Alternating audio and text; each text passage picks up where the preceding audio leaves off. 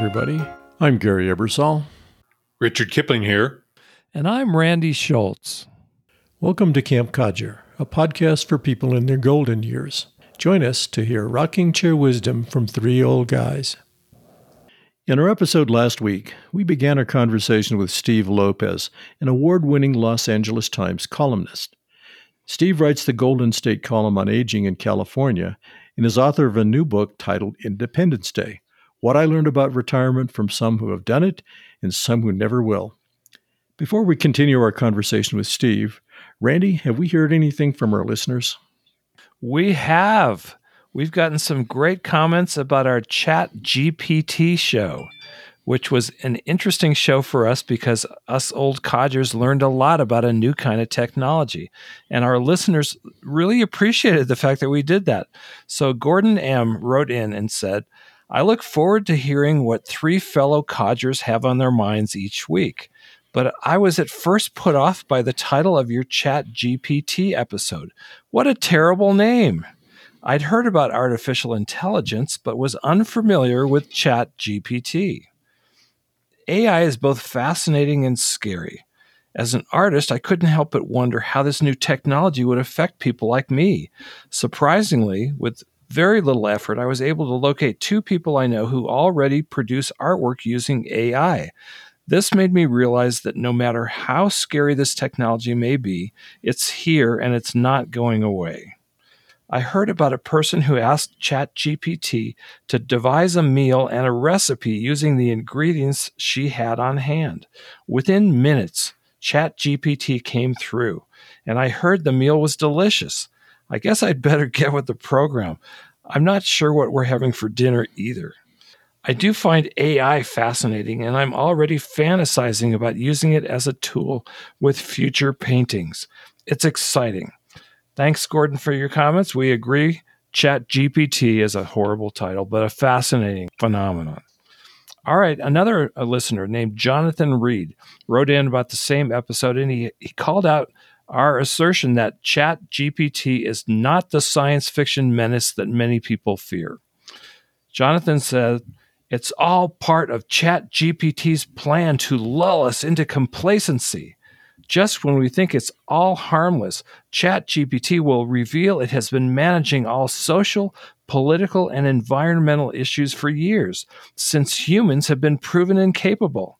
And then he continued, very tongue-in-cheek, saying, so sorry about your dead friend, in reference to the story that ChatGPT wrote about Richard that said he had died in 2015. Yes, we miss Richard too. He was a good guy. He was such a great guy. Jonathan closes with, this was a fun episode. Thanks. Well, thank you to Jonathan and Gordon. We appreciate your comments. We love it when we hear from you campers out there, so please send us comments. And remember, if you send us a comment about one of our episodes, I will personally send you a limited edition Camp Codger bumper sticker. Thank you, campers. Thanks, Randy. Let's pick up where we left off as Steve tells us more about what he discovered while researching and writing his new book. I get the sense that you could write another book on retirement, maybe how to be flexible in retirement. Another one I thought about was what to do with an empty nest. When I was thinking about retirement, one of my concerns was, how do I fill the void if I stop working? At the same time, my daughter was finishing high school and ready to go off to college. I had people tell me, you are looking at the double void. When you've got your child in the house, so much of what your daily routines are about and your conversations with your wife are about just having and managing the life of a child. That's not going to be in the picture. So you're looking at the double void. Sure enough, my daughter, not only did she finish high school and go off to college, but she went off to college in another state, 2,500 miles away. I was talking to people about it's been tough on me as an older dad. For the first time in my adult life, have an empty house. I had another life and two sons, two grown sons, and then a quarter of a century later started over. I had to look at, for the first time, an empty nest. Maybe there's a book in that. What do you do when you've got an empty nest? Well, wait a minute. How long has she been out of the nest? In your book, you refer to this, and I'm wondering if, in fact, you found some other way of filling that nest. There are some advantages. I am speaking to you, codgers, from my daughter's bedroom, which is now my office. I now have an office, and if you look at what's behind me, that snowboard is not mine. That snowboard on the wall Is not yours?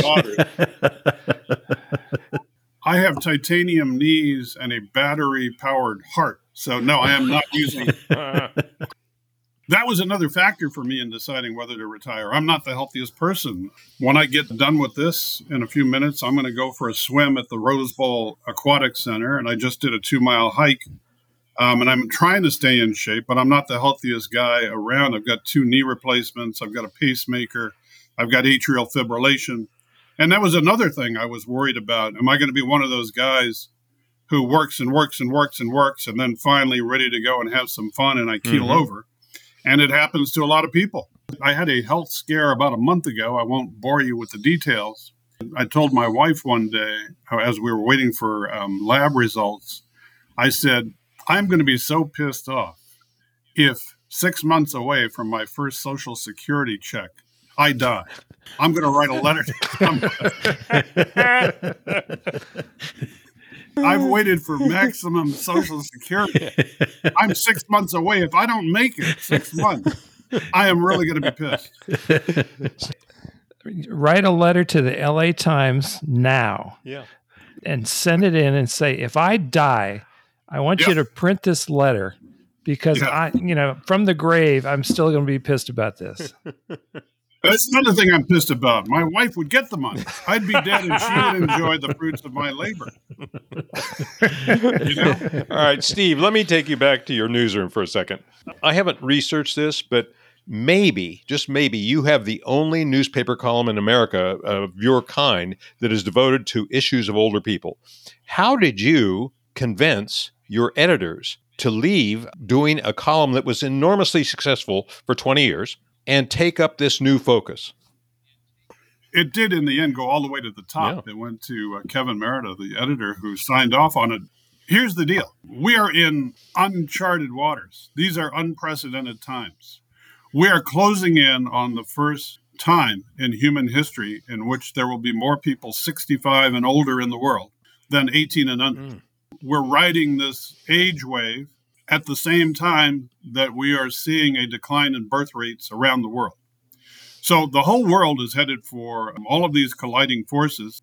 Some people who work in gerontology and study these issues compare it to climate change. It's the biggest coming threat that we're not prepared for. To translate exactly what that means, California expects in the next 7 or 8 years to have 1/5 of its population is going to be seniors. 1/5 of them are going to be living in poverty in a state with the highest housing costs in the nation. And the projected shortage of elder care workers is currently at 3 million positions. These are the kinds of things that California and other states are facing. The 2 big questions are, how will I pay my bills as I grow old, and who will take care of me? We haven't gotten close to answering either of those questions. In fact, one reason I'm so busy these last couple of weeks is that I'm talking to people who have lost their life savings paying for in-home care for columns that I'm working on, and also at the other end to the workers who are helping them survive and not making enough money to survive themselves. I interviewed a woman yesterday who's 46. She gets up at 3:30. She leaves her house at 4:30. She has 6 clients and gets home at 10:30 at night. And she works 7 days a week because she has to at $15 an hour to pay the mortgage and take care of her family. Her husband is disabled. I'm going to see a woman on Monday who ran a convenience store in LA and whose husband had an auto repair shop. He got diabetes, lost a leg, then lost another leg. He had to give up his business. She had to give up hers. She now takes care of him, making $15 an hour through a state program for in-home care. They live in about a 400-foot studio apartment together. So this is the future of Los Angeles and California, the United States and the world. because we haven't addressed all of these aging-related challenges that are coming at us in a hurry. And I thought, we've got 4, 5, 6 people covering LA City Hall, and we don't really have anybody covering this story that crosses all geographic and financial borders and boundaries. And maybe we ought to devote more time and space to it. My other argument was, for anybody still reading a newspaper, there's a good chance they're my age or older. So these kinds of stories might interest them. And that was my pitch. I pitched a podcast first, and they said, there's not much of a market for podcasts for people your age. I disagreed. You guys are exhibit A, B, and C right there as I look at the three of you, that there is a market. So what I'm doing now is the column, called it Golden State, and I'm also doing television segment on the LA Times daily TV shows. I'm enjoying it, and I'll tell you guys this. I'm coming up on 50 years as a journalist.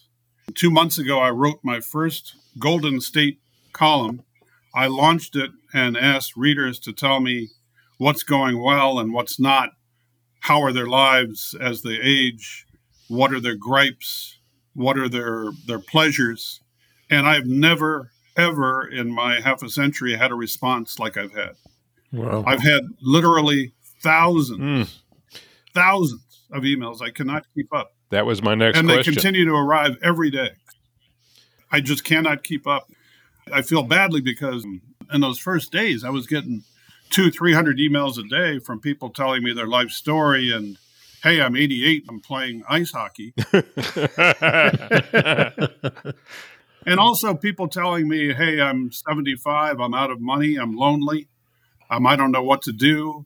People dealing with the high cost of in-home care and nursing homes, hassles with health insurance companies. So I have so much material that I'd need to live another 70 years just to dig through what's in my in-basket right now. My. Let me see what you three codgers think about this. So this is the column I just turned in. I got a few emails from readers complaining that as of January 1st, if you are 70 and older in California and it's time to renew your driver's license, you have to now go into the DMV office to take a knowledge test and take an eye exam. And they're upset because this was not the case during the pandemic. That was waived, and you just got your license automatically renewed. My readers who are 70 and older are saying, why do we have to go in if we have clean driving records? If I've driven for 60 years, never had an accident, have no points, why should I have to do that? I began doing a little bit of research on driving statistics. Who are really the most dangerous drivers out there? Is it people 70 and older, or is it people 30 and under? And called the DMV and looked at the history of these kinds of requirements. And so that's my column for this Sunday, and that's what Alice is texting me about. She must have a question or two about it. I mean, that's something that without my Golden State column, I don't know that I would have done. Right. There's just such a great variety from hard news to softer news. I am determined to join a band that I was invited to be a part of and write about that experience. There has two members. One is 72 and the other is 80. And they're trying to get some material together for a Christmas show at a senior center. Oh, that's got to be a good call. I also want to do, along with all of the harder news, where is the best early bird special in Greater Los Angeles? You know? That's the kind of topic you can do over and over again. Do an annual thing, right? Yeah. This I like year's that, winners are. Yeah. Randy, you can come with me and, we can sample some of the finest offerings in Greater Los Angeles.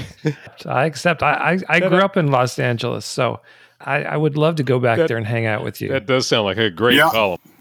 I've already gotten tips from readers on where they go for their early bird special. That's brilliant.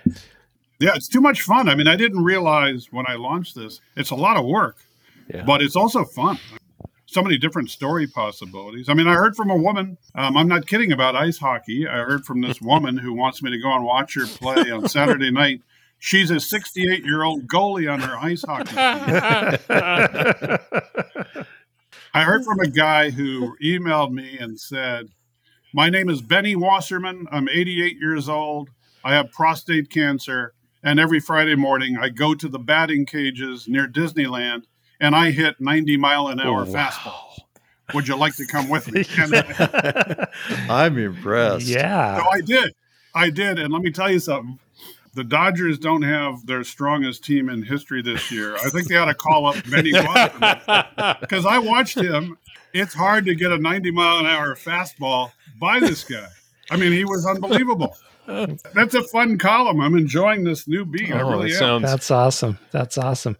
One of the questions I had for you, which you just answered, is, are you going to run out of topics when you narrow your focus down to old folks? The answer is absolutely not. There's too much stuff to write about. I don't have enough years left to get to all of it. My mother died several years ago. When I started to look at the nursing shortages, I thought about my mother's hospice nurse because she was so great. And I called her and she said, they're dealing with a shortage of hospice nurses. I did a little Google search and there are hospice outfits in the country that are closing. It's like, okay, we have an exploding population of older people. And there's a great incentive to keep people out of hospitals as they near the end for two reasons.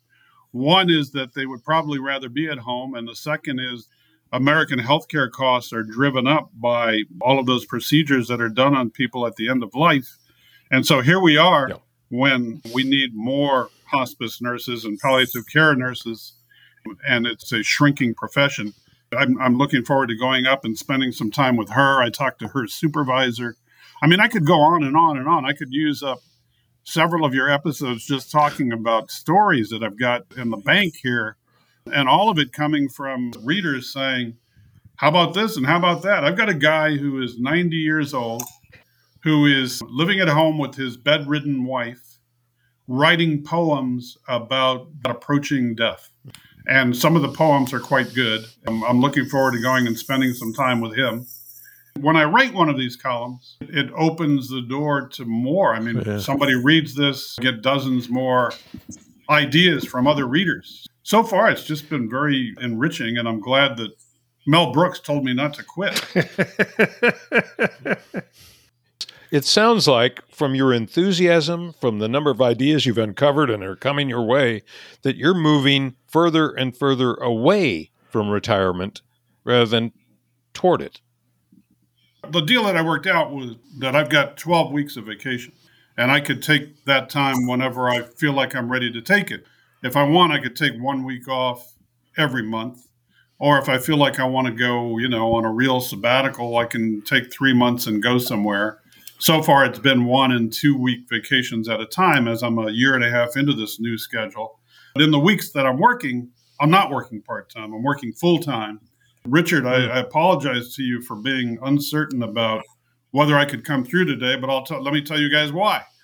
On Monday night, I went to see a guy who is 92, who's homeless in Hollywood. This is a guy named Jimmy, and the rains were coming, and I wanted to see if anybody had reached out to help him get inside. I've written a lot about homelessness in Los Angeles. I wrote a book about a guy I met who was a Juilliard-trained musician, homeless on Skid Row, that was turned into a movie. I had never met a 90-plus-year-old homeless person. Now that I'm writing Golden State, I want to do a column on Jimmy. So I've been tracking Jimmy and trying to find some agency that can get him indoors. He wants to be indoors, but this is a guy who's had a long, hard, tough life, just can't work it out. I got hold of somebody who said they were going to be able to help Jimmy maybe today. And Richard, that's why I wasn't sure I'd be available, because I was waiting on a call. And if they were going to get Jimmy indoors today, then I was going to have to run down there and see him move into his new housing. But that hasn't happened yet. But that's just another example. I was down on Skid Row and somebody said to me, a senior said to me, this is the largest retirement community in the United States. And I said, what do you mean? And he said, look around. Skid Row is like a retirement community. It's not literally the largest retirement center, and it's not a retirement center at all. But so many of the people down there, by the thousands, are old and ran out of other options, and that's where they are. That's an example of how many column possibilities there are on this beat. It's endless. Well, let's say the name of your book one more time, because people have been listening to us for several minutes now without anybody saying Independence Day, what I learned about retirement from some who've done it and some who never will, by Steve Lopez. And Steve, I read the book cover to cover. I enjoyed it thoroughly. I got to tell you, you didn't really convince me much that you were going to retire. I kind of figured you out, a third of the way into the book, but it was a great read. It's just a great book about all the issues that we face as we get older and we think about working less. Well, I really appreciate that. It was fun to write. I followed my agent's advice and put that 1-year TikTok on it. What surprised me was that at various points in the year, I was absolutely convinced what I was going to do. At one point, it was retire. At another point, it was not retire. I kept wavering. Things began to clarify for me just after New Year's, in the year that I was writing the book. And the book goes from July 4th to July 4th. That's the year, which is why it's called Independence Day, along with the double entendre. But I heard that a guy I know pretty well had died, a former Los Angeles city councilman and neighbor of mine. His name is Tom Labange, died cardiac arrest. And I thought, I died of cardiac arrest after my first knee surgery. I went into cardiac arrest, had to be resuscitated. It's another reason that I had these things on my mind about, should I retire before I get hit with that again? Should I go out and enjoy myself a little bit? Anyhow, when Tom died and he was just my age and it was cardiac arrest, I thought, okay, that's it. I'm retiring. This happened to me once. It might happen again. I've done the same thing pretty much in my life for the last almost 50 years. I'm going to go do something else. And then I started to think about how much Tom loved his job and how he never found that same sense of mattering. He mattered and had a sense of purpose with his family, but he had been a public servant and a proud public servant, and that was taken from him because he was termed out.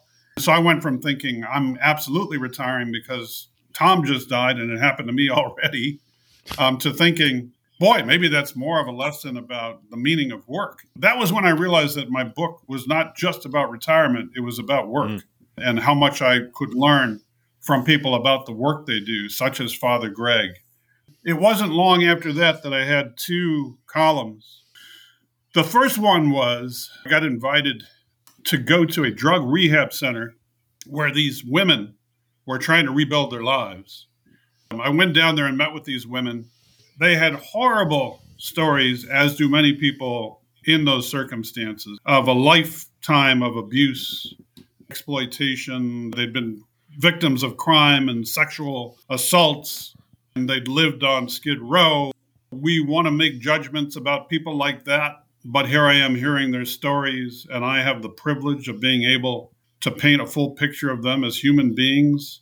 And I find that I'm inspired by the courage it's taken them to finally confront these demons and try to rise above this. And I thought, what am I going to do in retirement that's going to be as fulfilling as that? And then the next assignment was an ecologist. My wife and I were headed to the desert, Palm Springs and beyond, to look at the wildflowers after spring rains. And I called an ecologist who said it's going to be a really lousy year because we haven't had any rain and this drought, climate change are killing us. And I said, what other signs do you see besides the lack of bloom? And he said, I've been studying Joshua trees and ocotillo plants for decades. And he said, I have my study sites where I go out and periodically I measure the circumference of the trunk and I take field notes and I'm studying their demise as it relates to declining rainfall. He said, it's a really sad thing, but I'm witnessing the impact of climate change like I've never been able to because it's happening so much more rapidly. And I said, how old are you? And he said, 70. And I said, you ever think of retirement? And he said, I'm having the time of my life. Why would I retire? Randall Graham said the same thing to me. Randall Graham is the winemaker up in Northern California who was known as the Rhone Ranger for his great red blends like Le Cigare Volant and Cardinal Zen. He's a master of blending reds in the European style. And I knew him, and I knew that Randall had said winemaking had a new challenge in California. There was 30% less fog than there had been 50 years ago. And I said, okay, that's a number he's just pulling out of thin air. And did a little research, and sure enough, there was a UC Berkeley study that confirmed that, and it was impacting grapes. And much of the California wine growing industry is being impacted by those kinds of effects and extreme heat and wildfires. So I got to know Randall writing a column about that, and I went up to see him because he is creating a new climate change resistant grape by blending stocks from Europe. And I was sitting up there with him, and we were sampling wines from his vineyard. And he's my age. And I said, Randall, you ever think of retiring? He said, I'm going to retire right here. I'm going to die in the vineyard. And I said, well, I'm actually thinking about it. And he said, and what are you going to do? You're sitting here having a glass of wine at a picnic table under an oak tree in my vineyard midday, and you're getting paid. What are you going to do in retirement that tops this? And so those for me were all very compelling reasons to not yet punch it. I think 12 weeks of vacation is a pretty good start on retirement. Yeah. And a job you love.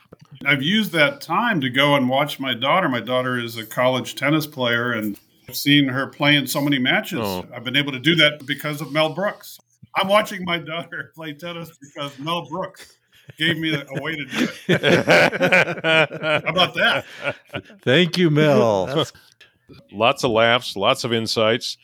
Thank you for sharing all your experiences with us. It was my pleasure. Good luck to you guys. Thanks for listening. We hope you enjoyed our conversation with Steve Lopez as much as we did. Steve writes the LA Times column Golden State about aging in California. He is also author of a new book on retirement titled Independence Day. Join us next week when we put on our movie critic's hat and discuss movies for seniors. If you enjoyed this episode, subscribe to Camp Codger in your favorite podcast app or sign up on our website. As always, we would love to hear from you.